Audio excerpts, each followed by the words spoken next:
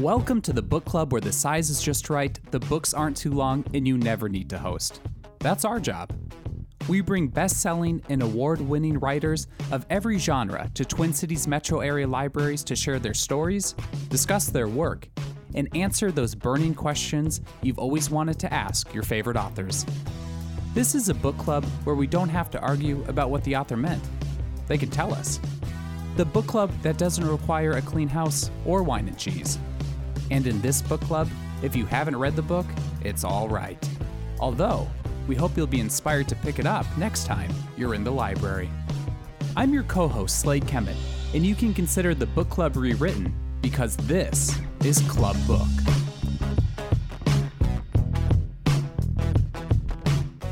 This season of Club Book looks and sounds a little different than our previous seasons. Due to COVID-19, we are bringing seasons to you virtually, instead of our traditional live events hosted in libraries around the Twin Cities metro. Our format will be a little different too. Events this season will consist of facilitated author discussions by some really great guest hosts, and will also include a Q&A section with questions submitted by our virtual audience. With that, I'll turn it over to our host for this evening's event. Enjoy. Good evening and welcome to Club Book with our guest, Brendan Slocum. My name is Lee Bynum and I serve as Minnesota Opera's Vice President for Impact, where I lead the company's education, community engagement, and inclusion, diversity, equity, and access initiatives, as well as co-host Minnesota Opera's The Score podcast. Today marks the one-year anniversary of my family's move to the Twin Cities, and I can think of no better way to commemorate the occasion than with this wonderful conversation with Brendan.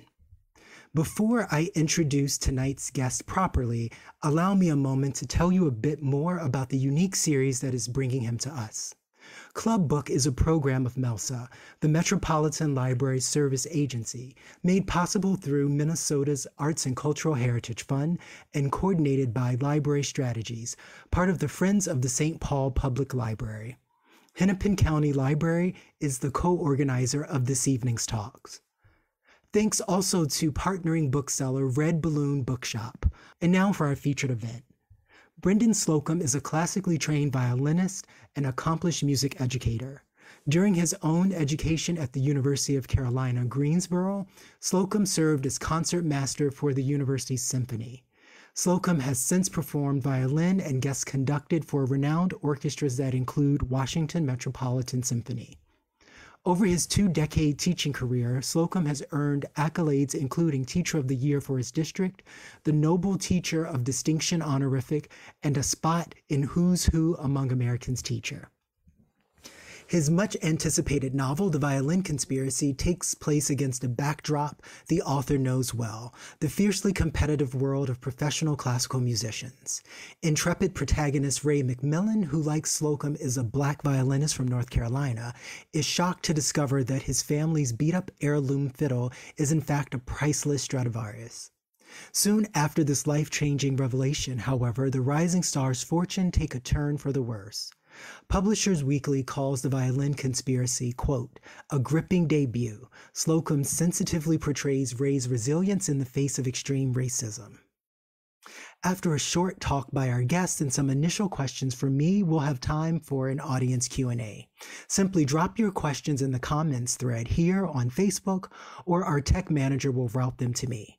If you'd prefer to contribute a question a bit more anonymously, you may send a private message to Club Book here on Facebook or send an email to clubbookmn@gmail.com. That's clubbookmn@gmail.com. So I'll posit to you, Brendan, a mix of my own and some pre-submitted audience questions. The first question to you is this. Could you tell us just a bit more about the novel and its genesis? Absolutely. And thank you very much for having me here, Lee. It's my pleasure to be here in conversation with you tonight. Violin Conspiracy, well, basically, it's the story of Ray McMillan, who discovers that his old family fiddle is a priceless Stradivarius. And this discovery catapults him into superstardom in the world of classical music. And right before the Tchaikovsky competition, which is the Olympics of classical music, His violin is stolen. Will he get to compete? Will he win? Will he find out who took it? All the answers are in the Violin Conspiracy. It was a interesting labor of love over the summer of 2020. I was sitting at home like everyone else in the world, just except I was eating and getting fatter and fatter and fatter. So I was like, I need to do something else. So I got out and I started running and I saw an ad for selling books in the age of COVID. Okay, well, sure, I'll try my hand. I submitted a manuscript. It was terrible and rightfully so rejected. But I did get some really good advice from one of the agents who said, you've got a good voice, so write what you know and write honestly. And I did. I sent a few chapters of the Violin Conspiracy in, and here we are. It's amazing.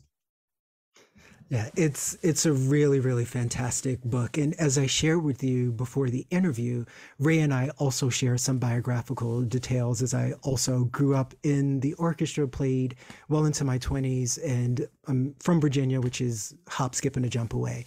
And I will definitely say you do a masterful job at capturing the isolation that so many people of color feel while in classical music, right? Can I ask you, why was this an important facet to cover? To me, it's one of those things where we, like you mentioned, we do deal with these types of issues, and they're very real. Our perspective is often not heard and often not believed, to be honest. And I felt like the timing was right for these types of stories. That people were much more receptive to receive these types of stories, with all the events that took place during 2020. And it just, the timing was right. And I'm glad that people have been so receptive to them. Lots of people that I've talked to, including my team, like my editors and my readers, they are just kind of like, wow, things like this really don't happen. This is a bit over the top. Nah, I think this is too much. Let's reel it in a little bit. And, it was a fight to actually get some of these instances in the book because their perspectives were a lot different than mine. And I had to fight to get them to understand that my perspective is no less valid than yours. It's just different. Absolutely. And may I ask, what has the response to the Violin Conspiracy been within the classical music world? And in particular, have you found that it's resonated with other musicians of color? I actually have a great deal. The response from the classical music world has been overwhelming. It's very validating. It's nice to know that people who do the same thing that you do, they get it and they appreciate all of the realism, the accuracies. One of my friends who's also a string player said, when I read that he took the violin and put it up to his jaw as opposed to putting it on his chin, I knew you knew what you were talking about. And it made me feel so good. I'm like, all right, okay. Yeah, I know a little something. I appreciate that. But yeah, the response has really been overwhelming. People have seemed to really gravitate towards it, not only because of the discriminatory aspects that they were completely unaware of before. It's really brought a lot of that to their attention. But just because of the story of Ray's resilience, people have really just it's resonated a lot with people. Absolutely. And I have to say that for me, it was hard to read this and not be reminded of Elijah McClain, the Black violinist whose life was cut short tragically due to misconduct by 3 police officers and 2 paramedics in 2019. Mm-hmm. As you were writing this novel in 2020, did this or other instances of police brutality against Black people contour what you ended up writing or how you approached it? Absolutely. And I'm glad you mentioned that because, as a Black man and a musician and a violinist, that one hit me really hard.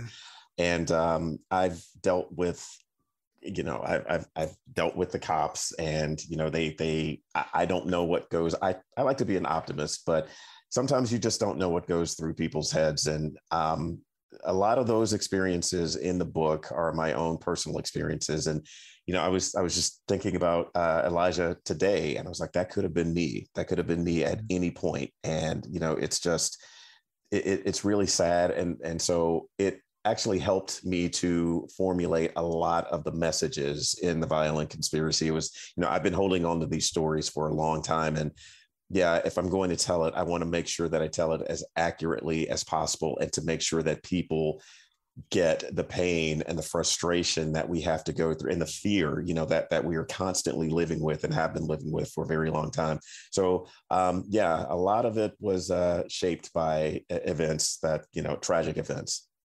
Yeah, thank you. And I will say, like, it was just a really powerful moment of feeling seen in the community in a way that I don't know that we always get to. Mm-hmm. But I'd love to share the first of several questions from the audience. This one reads, I freely admit that I don't know much about the music world. However, everyone and their uncle has heard of a Stradivarius. What does the term mean, and what makes them so special? Do you think they deserve the hype they get in popular culture? Answering the last part first, absolutely, 100%. They live up to the hype.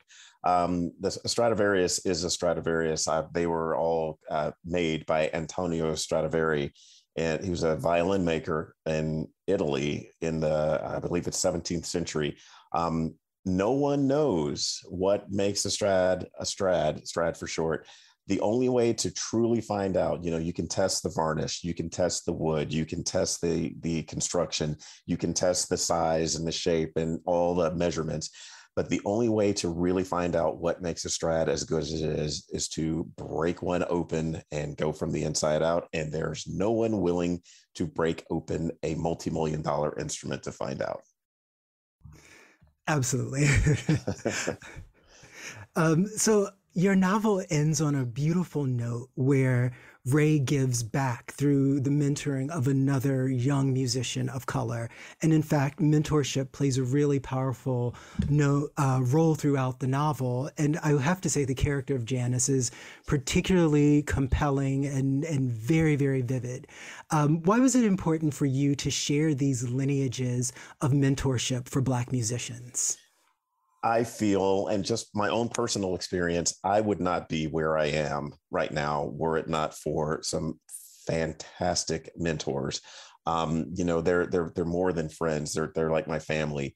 My Dr. Janice Stevens is my old violin teacher, Dr. Rochelle Vetter Huang. She taught me how to play the violin. She taught me how to teach. And this book, the character of Janice, was the least that I could do to show my appreciation to her.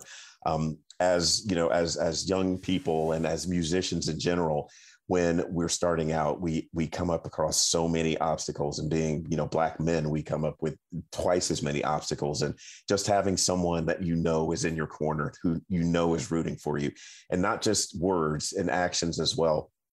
It's so incredibly important. And my teacher did all of that for me. Like I said, I wouldn't be here were it not for her. And I wanted to pay tribute to her in the character of Janice. And I'm so glad you did. She was such a familiar type, right? Yeah. And, it brought back a lot of very special memories for me of my own Janice. Mm-hmm. And I kind of want to pull on this thread a little bit about what you are painting as a very different experience in the orchestra that you would have as a Black man than you would have, our white counterparts, for instance. For those who haven't read the novels or who are not from the classical music world, could you say a little bit about what's different about these experiences, the kind of microaggressions and other experiences that folks of color have in orchestras? Oh, absolutely. Again, speaking from my own personal experience, as a conductor and a player, you don't get the benefit of the doubt that you are capable. I rarely have gotten that. I will walk into a room or walk into a rehearsal. Okay, well, yeah, we need that table moved over there, or the garbage can is over there. And, people think that I'm one of the maintenance people or one of the cleaning people. And, you pull out your violin and they automatically assume, okay, well, I guess we needed to fill a quota or something. And, you constantly have to prove yourself, and you can't miss a note. And when you don't miss a note, you get comments like, oh, you're so much better than I thought you would be, and it's like, that's not a compliment. I don't know why are you saying that to me? Like, I should thank you for that. Are you serious? I'm just as capable as you are. And it happens a lot. It's very sad. And Like I said, I'm an optimist, and sometimes I don't think people even realize that they're doing it, and that doesn't make it any better. But books like this, I hope, will bring an awareness to people that stop looking at my appearance, don't look at my color, don't look at the fact that I've got tattoos and an earring. That doesn't mean that I'm not capable. Look at me for what it is that I can do. Let me do the same thing that you do to prove yourself. Absolutely. And, one of my favorite moments in the novel was the conversation that Ray is having with his grandmother early on, where she reminds him of what I think so many African Americans hear growing up, that you have to be twice as good to get even a foot through the door, right? And I think the way that you are able to paint that throughout the novel is really, really extraordinary. Thank you very much. I could hear my grandmother right over my shoulder as I was writing that. I knew it. It's like, yep, this is going in. Another question from the audience. Is the harrowing episode Outside Baton Rouge based on a true story from your own life and travels? And what parts of Ray are autobiographical, and in what ways is he unlike you? Oh, I'm going to start with the latter. Ray is unlike me in the sense that he is a much better player than I ever would hope to be. I wish that I was at Ray's level of technique and capability. I'm living a bit vicariously through him. Had I started when I was 4 or 5, I probably would be, but I started when I was 9, and that's a little late in the violin world if you're going to be a soloist. Autobiographical, yes. I'm going to give a number, 92%. Of the story is 92%, not a shred more. A lot of the experiences in the book are my own experiences, and the Baton Rouge scene in particular. That was a summer of 2000. This was pre-GPS, pre-technology and everything. It was scary, and I was actually traveling through Baton Rouge. I was on a road trip with a friend of mine, and I was in my brand new 2000 Honda Accord, black. Like, all right, I'm going to the deep South. No, we're going to get stopped. And my friend was white. And he's like, what are you talking about? I was like, just wait for it. I made the illegal lane change. There's no GPS, and I'm looking at a map. I was like, oh, the hotel is this way. So I had to turn left. No one on the road. It's a Sunday evening. And I turned left, put my signal on, lights and sirens. It's like, oh, here we go. Got out of the car, hands and knees, face down, gun drawn on me. And it was terrifying. It was terrifying. And that instance stuck with me it's still with me today. And it's just, it was real. The only difference between mine and Ray's experience is that Ray actually went to jail. I did not go to jail. I didn't even get a ticket. He was just doing his duty as a police officer. So he says. Yeah. Yeah, I'm going to exhale on that one too. Yeah. Whew. Yeah, it's alarmingly common, right? And I think something that sometimes surprises colleagues and counterparts of mine is that some of the things that they may assume that separates who gets negative attention from the police based on your bio or where you went to school or what your zip code is, right? Actually do not factor in to these situations whatsoever, right? And I think that came through so clearly in the piece. One of my questions for you is around your own upbringing. Were there challenges for you to communicate to your family what it is that you wanted to do, that this was a viable career, and even if they didn't have the experience of knowing Black violinists, that there was still space for you to do this thing? Fantastic question, and thank you for asking that. I'm going to preface it by saying, if you haven't read the book, Mom in the book is not my mom. My mom is nothing like Mom in the book, and that will make perfect sense once you read it. So I had to go on record as saying that. Yeah, it was. I'm not going to say that it was easy. My family supported me as much as they could and as best as they knew how. Like you mentioned, Black violinists, we weren't a thing. And, you have other kids doing other activities, football, basketball, video games, reading, right, whatever. I was into classical music, and I was never actively discouraged. When I started playing and things were going really well and I could actually play, and it was like, oh, wow, you're doing okay. You know how to play that thing. And, I would go to a gig or whatever. It's like, okay, I had earned the respect and appreciation from my family then, but I did get advice to have something else to fall back on, do education. You can be a teacher, and in the event that the soloist thing doesn't work, it's probably a good idea to have a fallback. And I'm glad I did. I love teaching. I absolutely love teaching. I love playing, but I love teaching as well. Absolutely. And the power of teaching is this ability to replicate, right? And through the replications, also sometimes offer correctives from your own experience. And I think that's a really fantastic thing that the music education world has captured you. I hope that there are more people who are musically inclined who think about that. And it's not just because I work with an education unit. I hope so too. Another question from the audience. This one really, really tickled me. I read a review that basically called The Violin Conspiracy music on the page. I didn't find it musical so much as theatrical. Characters and story jump off the page, and it seems so prime for a movie or miniseries treatment. Can you share anything about screen rights? Thank you, audience member who submitted that question. That's very kind of you. I love how you how you put that. Yes, I am very, very fortunate that Sony has snagged the rights to The Violin Conspiracy, and George Tillman, who directed The Hate U Give and Soul Food and Barbershop and just some of my favorite movies. He will be directing the limited series, and we're not sure if it's going to be on HBO or Netflix or Hulu, but it will be coming to you soon. They've already got the screenplay. It's going to be amazing. Just some of the discussions that we've had, and the screenwriter that they've gotten, just the guy who wrote Mudbound, I think is the screenwriter, and it's just going to be. I'm really excited about it. Plus, I get to see my name as executive producer. That's all. And I'm looking for a cameo at some point. I'm very, very excited to hear that. Maybe I can play old Ray. I don't know. Well, this was not the only question about a filmic treatment of the novel. So another question was, who is your fantasy casting for Ray, for Nora, and for Dante Marks? Oh, wow. that's oddly specific. Let me see.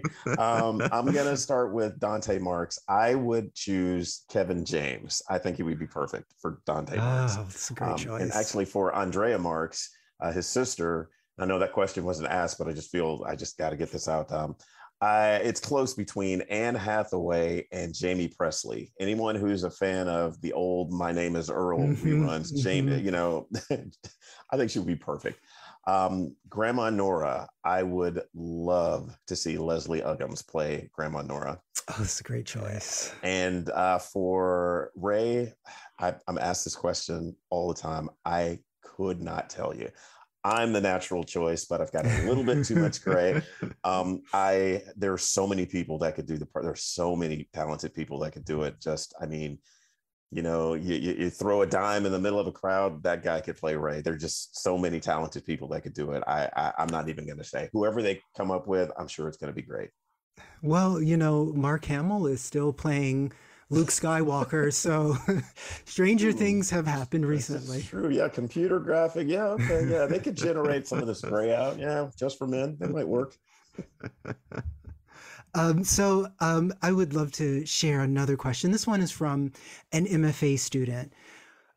Could you share a bit about your journey from the freshman manuscript to getting picked up by a major publishing house? And you did share a little bit about you had this moment of going back perhaps to the drawing board and working again, but maybe you could share a little bit more about what that process was and how you managed to create something that I don't think anyone would guess was a freshman novel.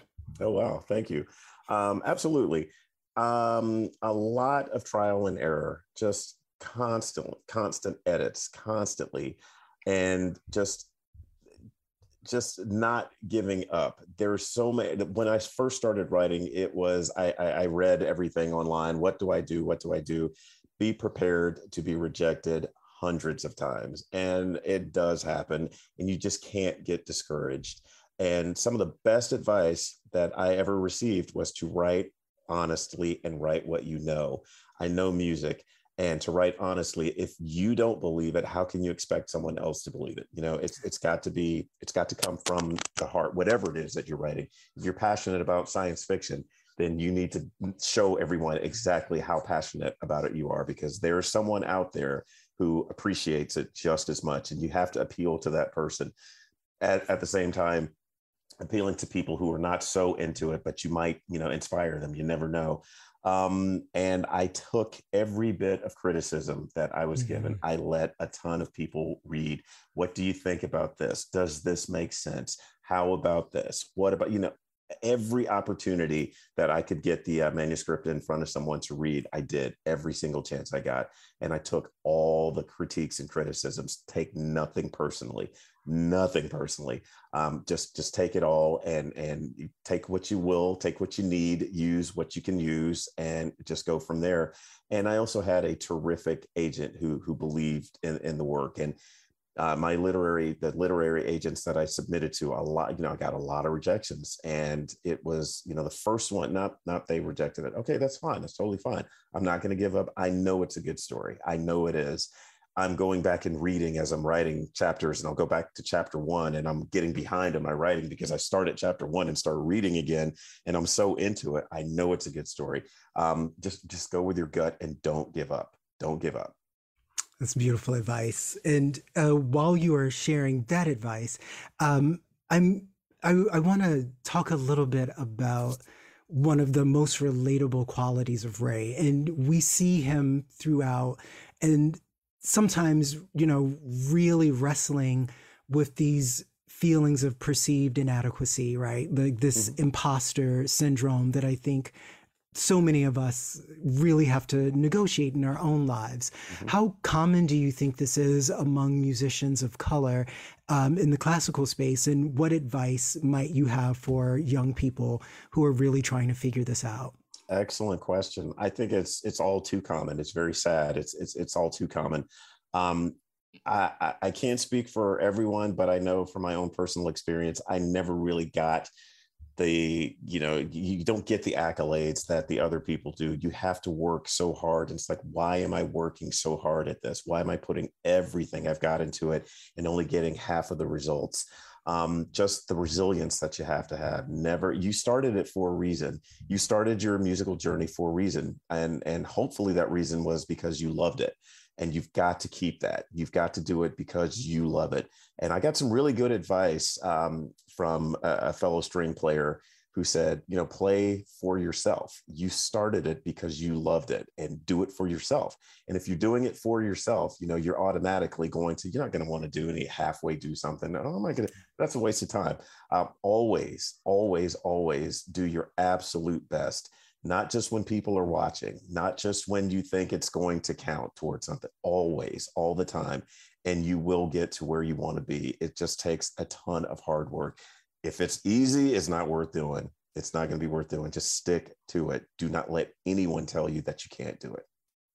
Absolutely. So we have a couple of live questions or questions from the live audience that I'd love to posit to you. All right. Here's the first one. The slave quarter section, in particular, the runaway brother of Leon, was so horrific. It haunts me. Is that a story pulled from a family's real oral history? Did you do any historical research on your flashbacks? That is chapter 33. I've gotten a lot of comments on chapter 33. It is a very powerful and difficult to read chapter. I actually toned it down. That's the toned down version that made it into the book. I knew and this takes us, this is a whole big thing about, American history. A lot of times, at least when I was in school, you get, okay, slavery was bad. Black people were enslaved. They had to pick cotton in the fields, and then they were freed by Abe Lincoln, and that's it. And you don't get the gory details. You don't get the brutality. You don't understand just how just how horrible, just how horrific the conditions were for slaves back in the day. And it just, I mean, I wanted that sense of realism. I want people to understand, they're reading about discrimination, they're reading about racism. We've got to go all the way back in order to heal. You've got to acknowledge these things. And it really was an acknowledgement on my part for what my ancestors had to go through. And I pulled a lot of that from just what I knew. And I did a small bit of research on, just some of the cruel tactics that the slave masters would enact. And a lot of it, I wanted to make it sentimental. I wanted to make it as real as possible. And like I said, that is the toned down version. So don't shy away from chapter 33. It's going to be tough to read, but don't shy away from it. Absolutely. So the next live question is this. My mom purchased this book for me because she was grabbed by the cover art as it faced out at Moon Palace Books. Shout out to Moon Palace in Minneapolis. What up, Moon Palace? I think she's silly, but I think she's also right. What say does an author have in their cover illustrations? Interesting. I am in love with that cover. I love it. That was the first cover that they actually showed me for, my approval. And I have to say, my team is terrific. They said, do you like this? And I was like, what do you mean, do I like this? This is fantastic. Of course I like it. Yeah, that's amazing. I also get a lot of questions. Is that you in the picture? No, that's not me. But they come up with the concept and the design. And once they presented it to me. It's like, hey, do you like it? Are you good with it? I only had one. I'm actually looking at a blown up poster of it over here in my office. I had one request. To me, the figure in the F hole looking out was just a little bit. I think it's androgynous right now, but it was just a little bit too feminine looking. There was like a lot of eyeliner and like lip gloss. Is like, can we just tone that down a little bit? You need to know. Don't know if it's a guy or a girl. Right. So, yeah, that was the only. But they did actually ask me what I thought about it, and the cover is fantastic, and I loved it. Yeah, I did too. It really does grab you immediately, and it lets those of us who are inclined to read a story that is set in the orchestral space that this is for you. And I really did find it very, very gripping. Another structural question for you. Start to finish, how long did it take you to write the book? All right. I hope everybody's sitting down and don't get mad at me. Please remember, this was the summer of 2020. I was eating a lot and doing nothing else. And this was a story that I've been carrying around for a long time, and I loved it. So it only took me 2.5 months. Wow. Yeah. Wow. I write fast, and it's an important subject that I'm very passionate about. So it all came really easily. Yeah, that's really, really impressive.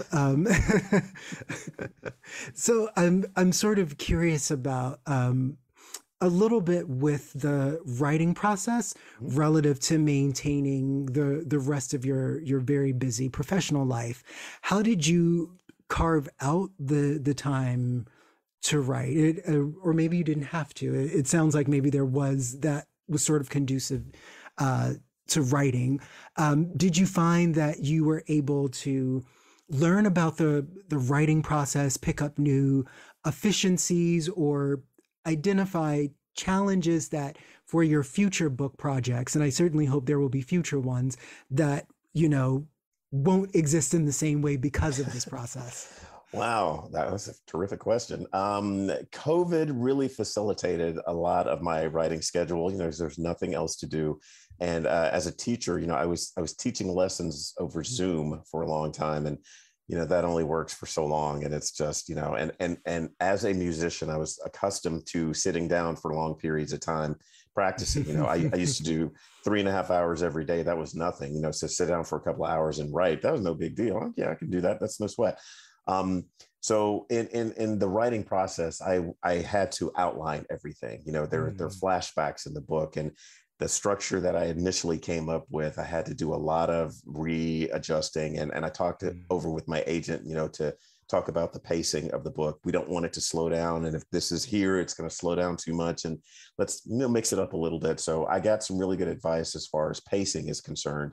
And in future books, I try to follow the same pattern. My second book is being edited right now. And I use the same structure. It involves some flashbacks and basically the same outline of I kind of do it like a symphony. You have the opening and then the middle two movements and then the fast paced everything comes at the end. And that's how I like to structure it. And I think that it's going to work out for book 2, and book 3 is right here that I'm going to get started on this summer. Wow, that's very exciting. So the next live question reads as follows. I heard you on All Things Considered, but came in late, so I'm glad to hear you here today. Can you recap in brief how hearing Mozart as a wee one really inspired your musical journey? It sounded like a powerful story, and I regret tuning in too late. Well, you can actually check to the questionnaire. You can actually questionnaire. I don't even know if that was right. It sounded good. Let's go with it. To the person who asked the question, you can catch that entire interview on my website, brendanslocum.com, if you want. The Mozart connection. When I was in 3rd grade, my music teacher, Miss Holmes, played an excerpt from Mozart's Symphony Number 40. And she said, "You will always know this is Mozart by this little song. It's a bird, it's a plane, it's a Mozart." And I was like, it's a bird, it's a plane, it's a Mozart. That is the dopest thing I've ever heard. Oh my gosh, I love it. And I'd never heard anything like that before. And I was just fascinated by that style of music. Growing up with my siblings, we would listen to the radio. My mom worked at the hospital. She was an 11 to 7 shift. And, we'd wake her up at 10 o'clock, and up prior to 10 o'clock, we're listening to the radio. We're just sitting there. We listened to Queen, to ABBA, to Kansas, Boston, Marvin Gaye, the Commodores, LT, everybody. And we knew everything. And I hadn't heard any classical music. So when I heard that, it just took over, and it was an amazing thing. And I'm really, really grateful that she was my music teacher.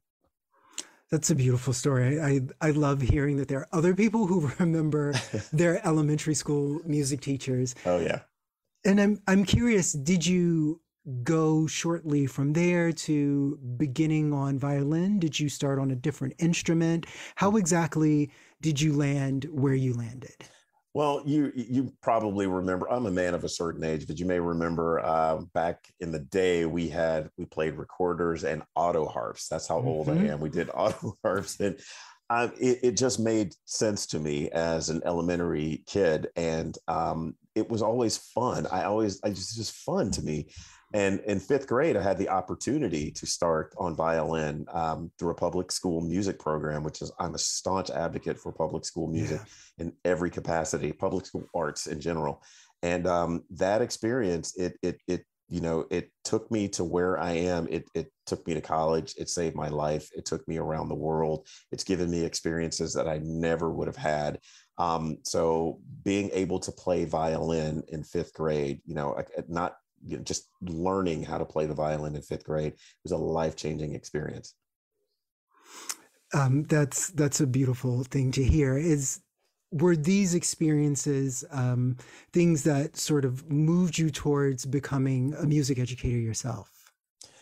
Yes, but I'm going to be 100% honest, and I'll make a confession. The main reason I wanted to be a teacher is so that I could get the summers off. I'm not even gonna lie, I don't have to work during the summer and I get paid. Yeah, I'm in. Let's do it. I loved music, and I loved seeing what not only it could do for me, but for other people.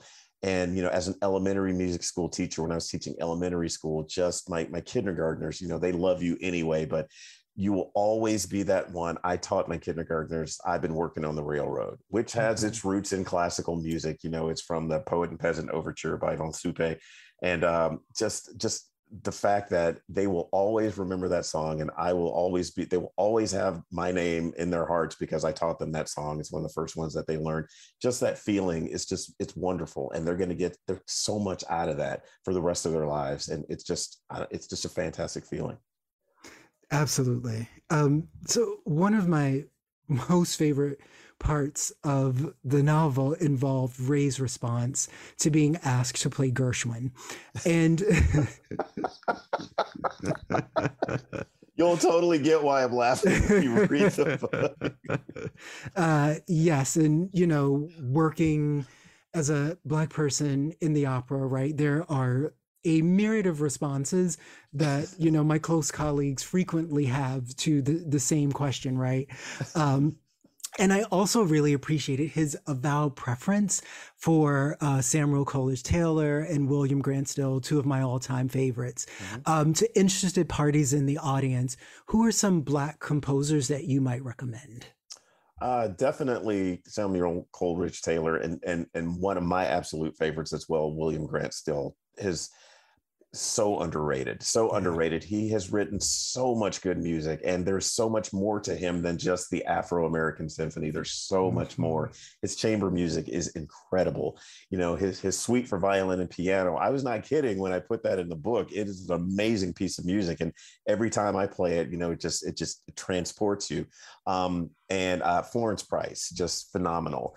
Let me see. Oh geez, you got me on the spot. I'm thinking, I think it's Coleridge Taylor.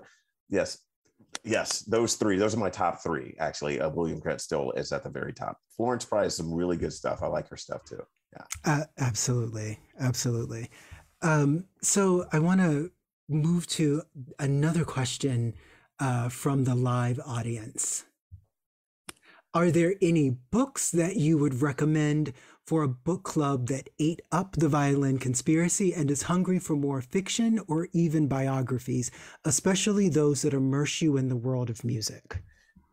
Wow, that is a terrific question. And I am actually sad to say I don't know of too many more books that are music related along the same lines as A Violin Conspiracy that give you a real in-depth look at what it's like for musicians of color. I can't say that I know any, but I will do some research, and I'll probably shoot you an email just to get to that, because I don't want to disappoint anyone. I'm sorry, I'm not up on my I should have checked that one out ahead of time. My bad.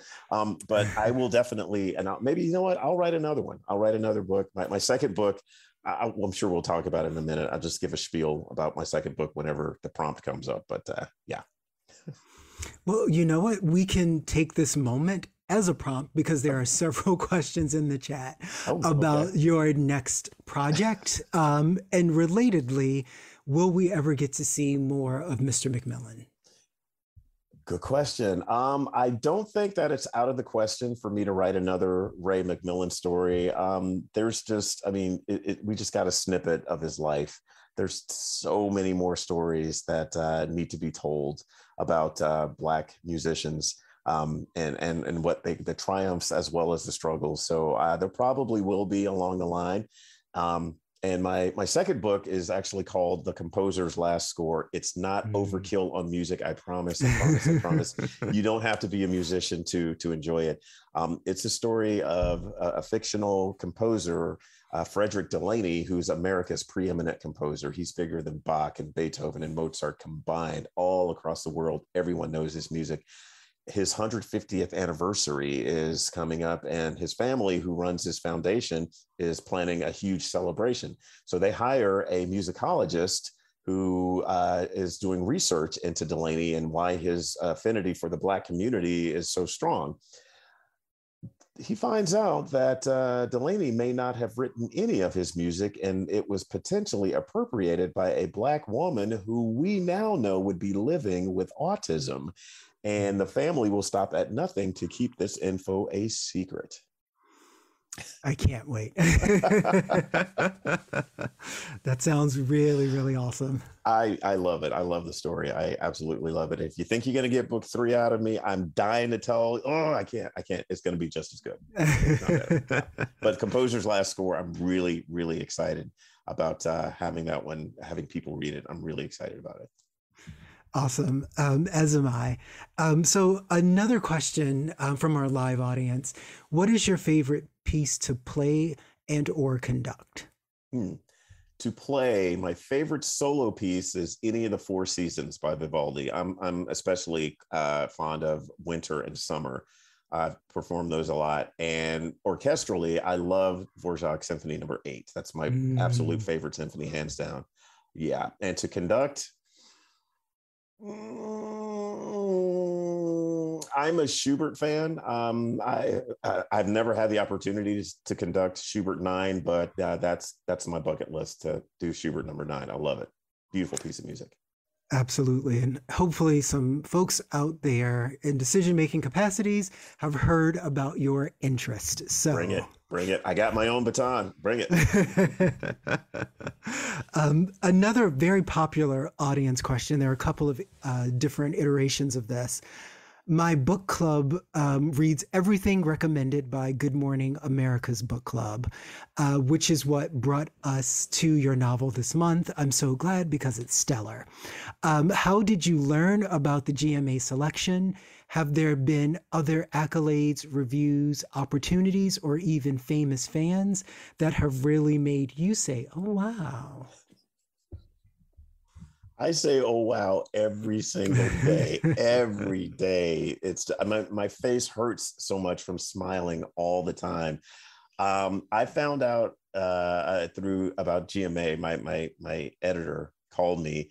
He called me at a really good time because I was going through a bad moment. And I found out way early, and GMA actually made their decision very early on after the manuscript was submitted. So that was shocking to me. Again, I just wanted someone to like the story, and I'm just amazed at the response that it's gotten. It has been incredible, and just that Good Morning America, it's Good Morning America, and they liked the book, and it was just, I don't know. It was terrific. And I forgot what the other part to that was because I was smiling and so hard about I actually think you may have answered it. It was also just were there any others in particular that stood out to you that made you say, okay, this feels really good? Yeah, some of the celebrity endorsements, just some of the writers that read it and their comments, just The Bone Collector, written by Jeffrey Deaver. I sat in a conversation with him a couple of weeks ago, and I'm in the middle of the conversation. I just stopped and was like, okay, I'm having a fanboy moment. I'm sitting next to Jeffrey Deaver, and then he turns to me and says, "Are you kidding? I'm sitting next to Brendan Slocum."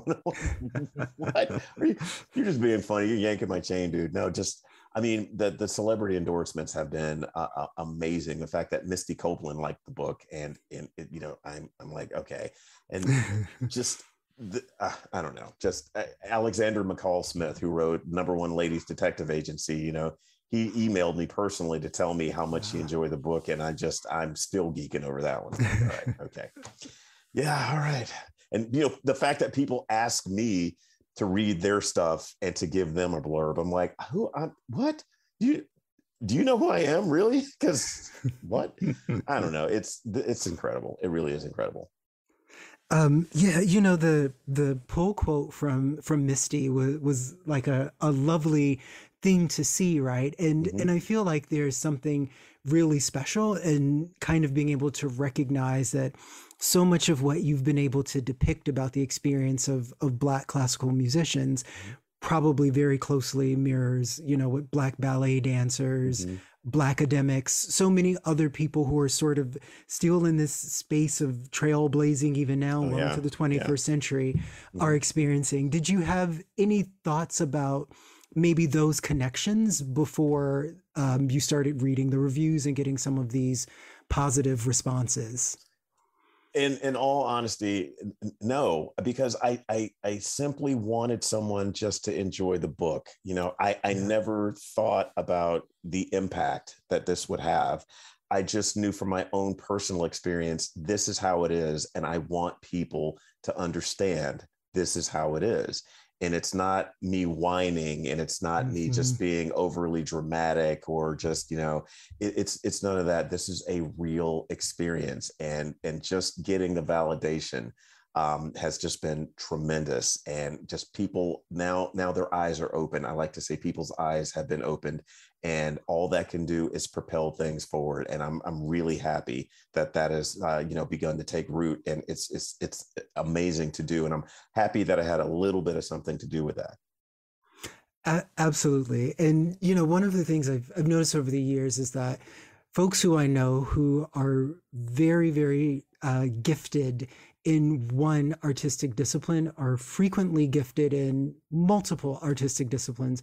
Do you have any other hidden talents beyond writing that you are newly inspired to explore?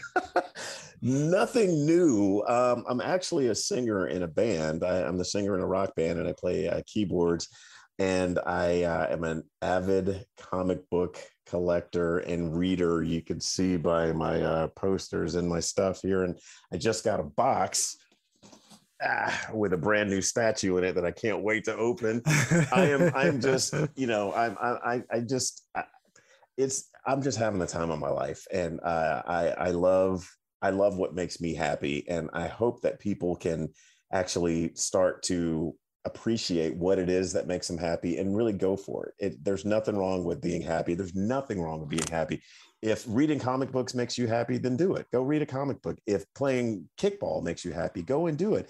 If singing to the top of your voice some terrible song that only you know the words to, if it makes you happy, do it. And that's what I'm hoping, people will I've learned that, and it's so important, and it makes a tremendous difference in the quality of life. Absolutely. And you can't see what's behind me because of my silly Zoom screen, but the X-Men are to my left and the Avengers are to my right. So Wait. Who's your favorite X-Men? Dazzler. Dude. Oh my God. Yes. Yeah, underrated. Right? Totally underrated. Right. I'm waiting for her. Yeah, totally. I got you. Dude, wait. Hold that thought and wait for it. My Dazzler's in my closet. Sorry. I have a statue of her. Okay, sorry. I did too. I wonder if it's the same one, but I will take us back to the question. I'm sorry. For those interested, Dazzler actually is a musical character though, so we are technically on theme. So a couple of questions just about your work as an educator and your family. So first, what has been the reaction of your current and former students and your colleagues about this other facet of your career? My students have been so incredibly supportive. I did an event here I'm in Washington, D.C., but I did an event in Fairfax, and, a dozen of my old students, and I'm talking like, they're in their 30s and 40s now. They came out to see me. And just the fact that they did that it just speaks volumes about them. And it just, all I could do was smile, and tears are coming to my eyes. It's so good to see them. And they're really, really, the fact that they say, "I'm so proud of you." I'm like, I should be saying that to you. And I've said that to you a million times, and you're saying that to me. Just, it really makes me feel good. And my former colleagues and some of my current colleagues, they're really just, they're just thrilled beyond words. They're like, "Oh my gosh, Brendan, we're just so happy for you. The book is great, and you're great, and we love you." And I was like, "Oh, okay, you're just being nice." But no, it's amazing. The response has been amazing. That's beautiful. And your family, do you come from a musical family, and has your career inspired maybe in the subsequent generation in your family anyone into music, whether classical or not? I like to say that I am the trailblazer in my family for music. I was the first one. Well, my older brother, actually, he played trumpet in middle school, and he was kind of okay. He didn't go on to high school and do it. So I started playing violin, and my sister played cello. I think because I started playing violin, we were actually in the same class my senior year, her sophomore year of high school. And yeah, that was always fun, having your sister tell your mom every single thing that happened at school. Yeah, that's great. And my youngest brother, who unfortunately passed away last year, he was the most talented out of all of us. If I had an inkling of his talent, I would be doing amazing things right now. He was so incredibly talented. He played oboe and French horn, and he was also into composition, and he could arrange anything. He could arrange, a Bach cantata and make it sound like anything you wanted it to. And I just, if I had that much of his talent, And I just lost him way too soon. Yeah, I'm sorry to hear that. Thank you. So maybe we have time for just one or two more questions. And this one is particularly interesting to me.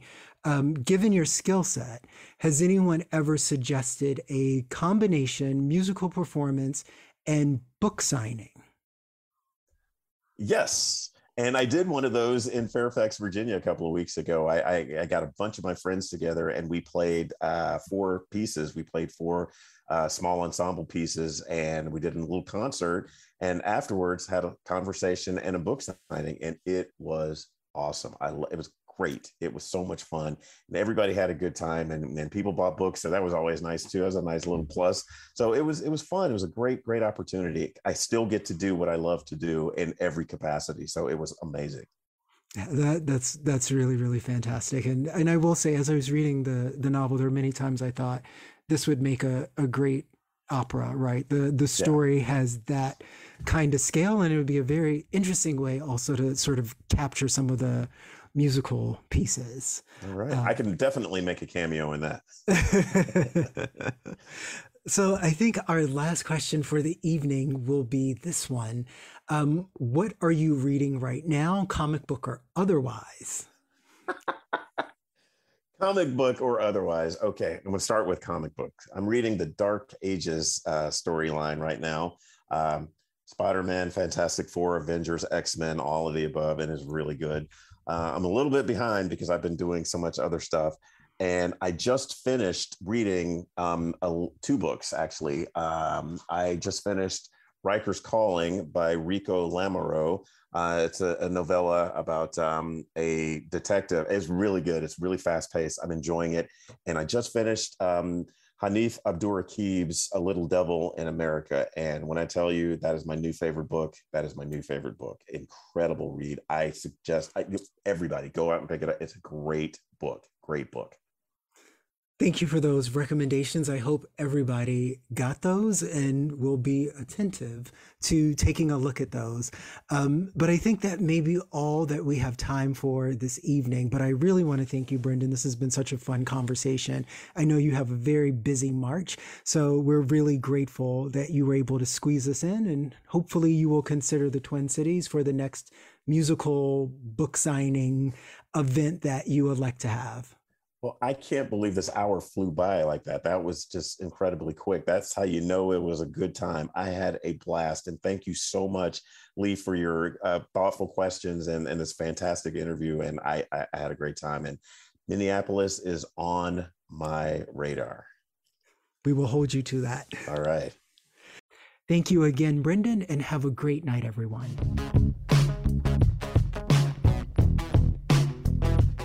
That wraps up our Hennepin County Library event with Brendan Slocum.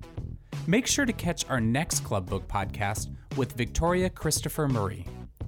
Victoria Christopher Murray boasts more than 30 books to her credit and is as versatile as she is prolific. The Personal Librarian, co-authored with Marie Benedict, is her first foray into historical fiction. It chronicles the career of trailblazing Black curator Bella DeCosta Green. Visit us online at clubbook.org for details on past and present seasons, sign up for our e-newsletter, check out our calendar, and so much more. Stay up to date with all of our events at our Club Book Facebook page. If you're on Twitter, find us using the handle ClubBookMN. And if you enjoy these free Club Book events and podcasts, remember to share them with your friends. They just may too. Thanks again to all those who make Club Book possible, including MELSA, Library Strategies, and Minnesota's Arts and Cultural Heritage Fund. Our sponsors include MinnPost and Red Balloon Bookshop, where you can purchase all the books featured in Club Book. Finally, a very special thank you to all the libraries hosting events this season. That's it for Club Book, the coolest club in town. We'll see you at the library.